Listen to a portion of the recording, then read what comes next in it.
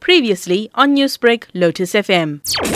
In a statement, the director of the Mauritius Tourism Promotion Authority, Arvind Bandhan, welcomes the government decision, adding that South Africa remains a proximity and priority market for tourism on the island. Authorised commercial flights from South Africa to Mauritius will commence on the 1st of October 2021, namely from Air Mauritius, Comair South Africa, SAA and Fly Safair. From the 1st of October, fully vaccinated travellers from South Africa will be allowed to stay at any hotel, resort or accommodation of their choice and move freely around on the island.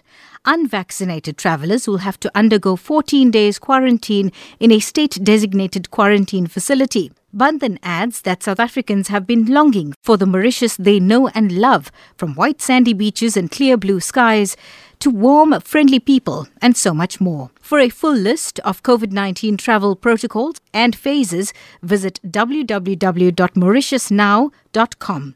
For Newsbreak, I'm Salma Patel in Durban. Newsbreak, Lotus FM, powered by SABC News.